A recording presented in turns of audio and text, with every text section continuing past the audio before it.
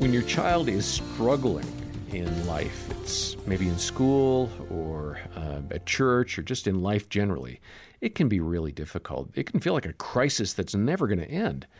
But with God's help, if that child overcomes this season, there's a great payoff. There's some better reward on the other side.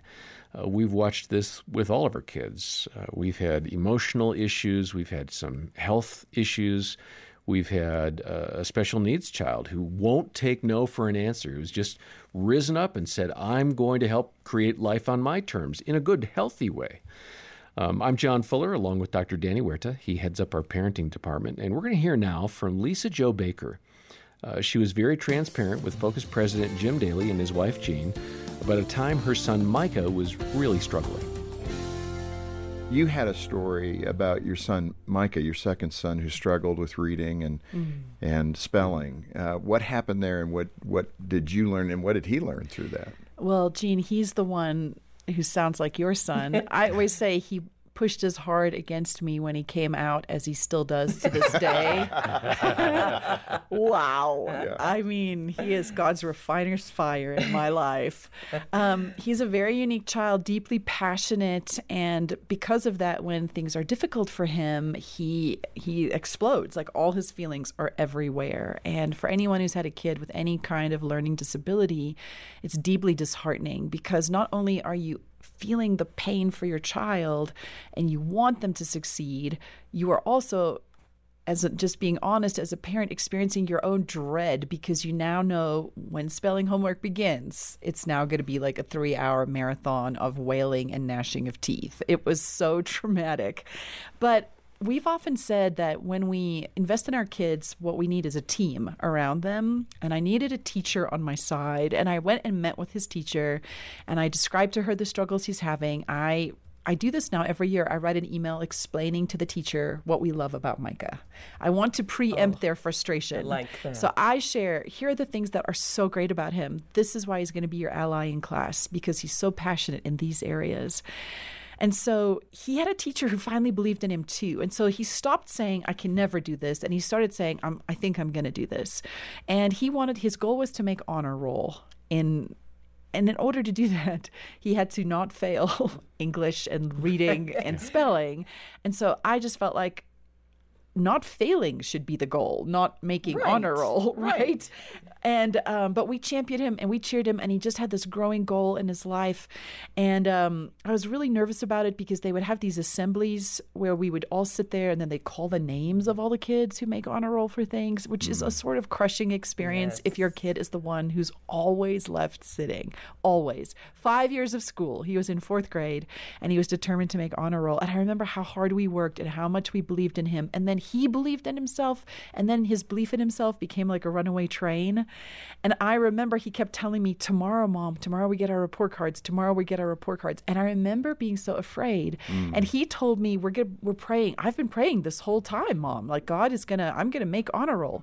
Then I felt really worried, because what do you tell him? Like, God still loves us and answers prayers, even if you don't make honor roll. Like, it's really difficult.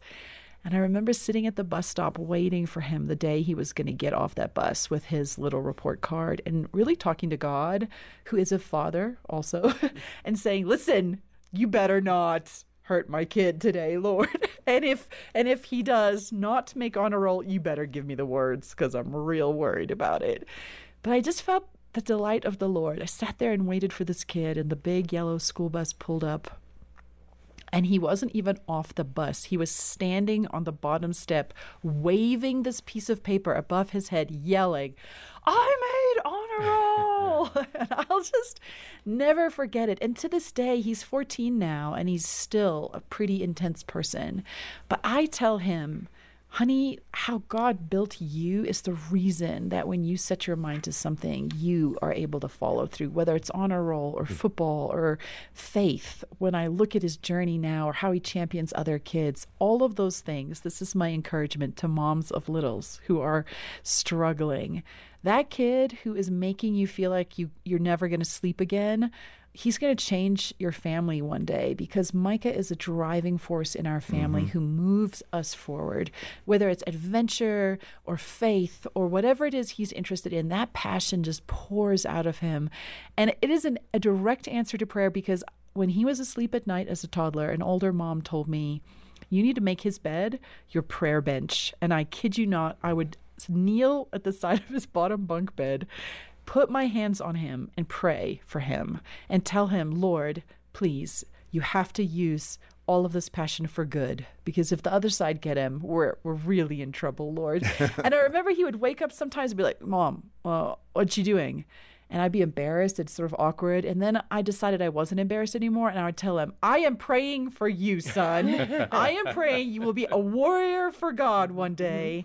And that's just become the beauty of watching these kids that can be so challenging for us. Man, in the kingdom of God, he has big plans for them. Yeah, that's what that passion can and do. Lisa, Joe, I want to echo that. And you write about that in your book, the importance for young parents to find something positive about their kids. And if you can't see it, to plead with God to show you. Right. Because there is something good. There is. And it's so important that we encourage our children in the midst of that when we're exhausted and we're a big mess.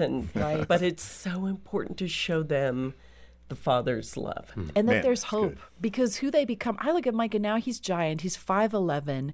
He comes in every night to hug me before he goes to bed still. And I look him in his eyes and tell him, son, you amaze me. Like, you amaze me that we're at this place together. I cannot believe who you are growing into. And I'm so honored to be your mom. And he knows all these stories I've written about him. He has signed off on them. He has read them. He knows.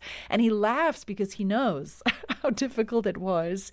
And yet when I look at the fruit of who God is growing that boy into, it's amazing to me. Yeah, that is so good. And I concur with that our strong 21-year-old, we have a beautiful relationship. I think because we are so much alike, I just adore him, and I light up when he comes over for Sunday night dinner and Wednesday night, and so it can be beautiful.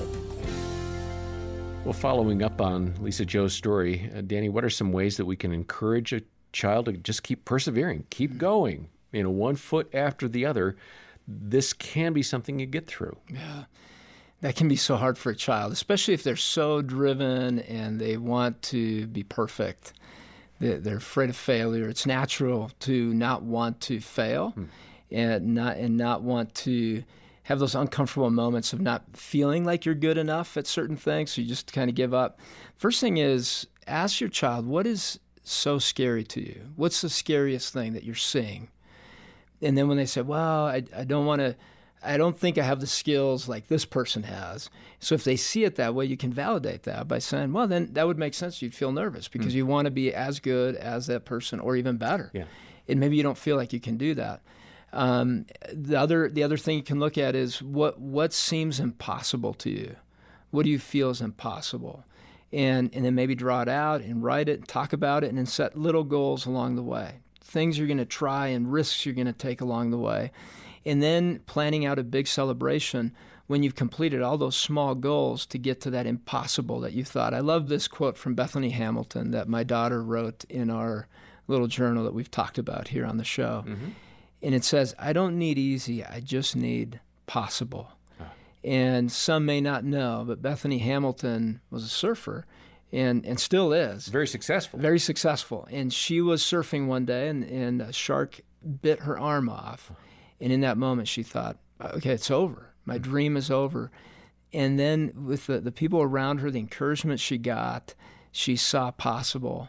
And she continued to pursue her dreams with a lot of falls along the way.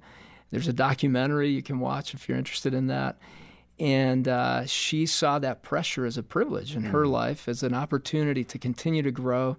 And she had a huge celebration at the end. You see the joy in her heart as she depended wholeheartedly on God and now sees that this was a way for her to really glorify and point to Jesus in a time of dependence in her life. Let's ask our kids, why not, instead of the why. In their mind is, why do I need to do this? why not try it? And their brains are ready for learning new things and becoming better at multiple things. Yeah. So let's open up that world for them, and let's be patient along the way and encourage them.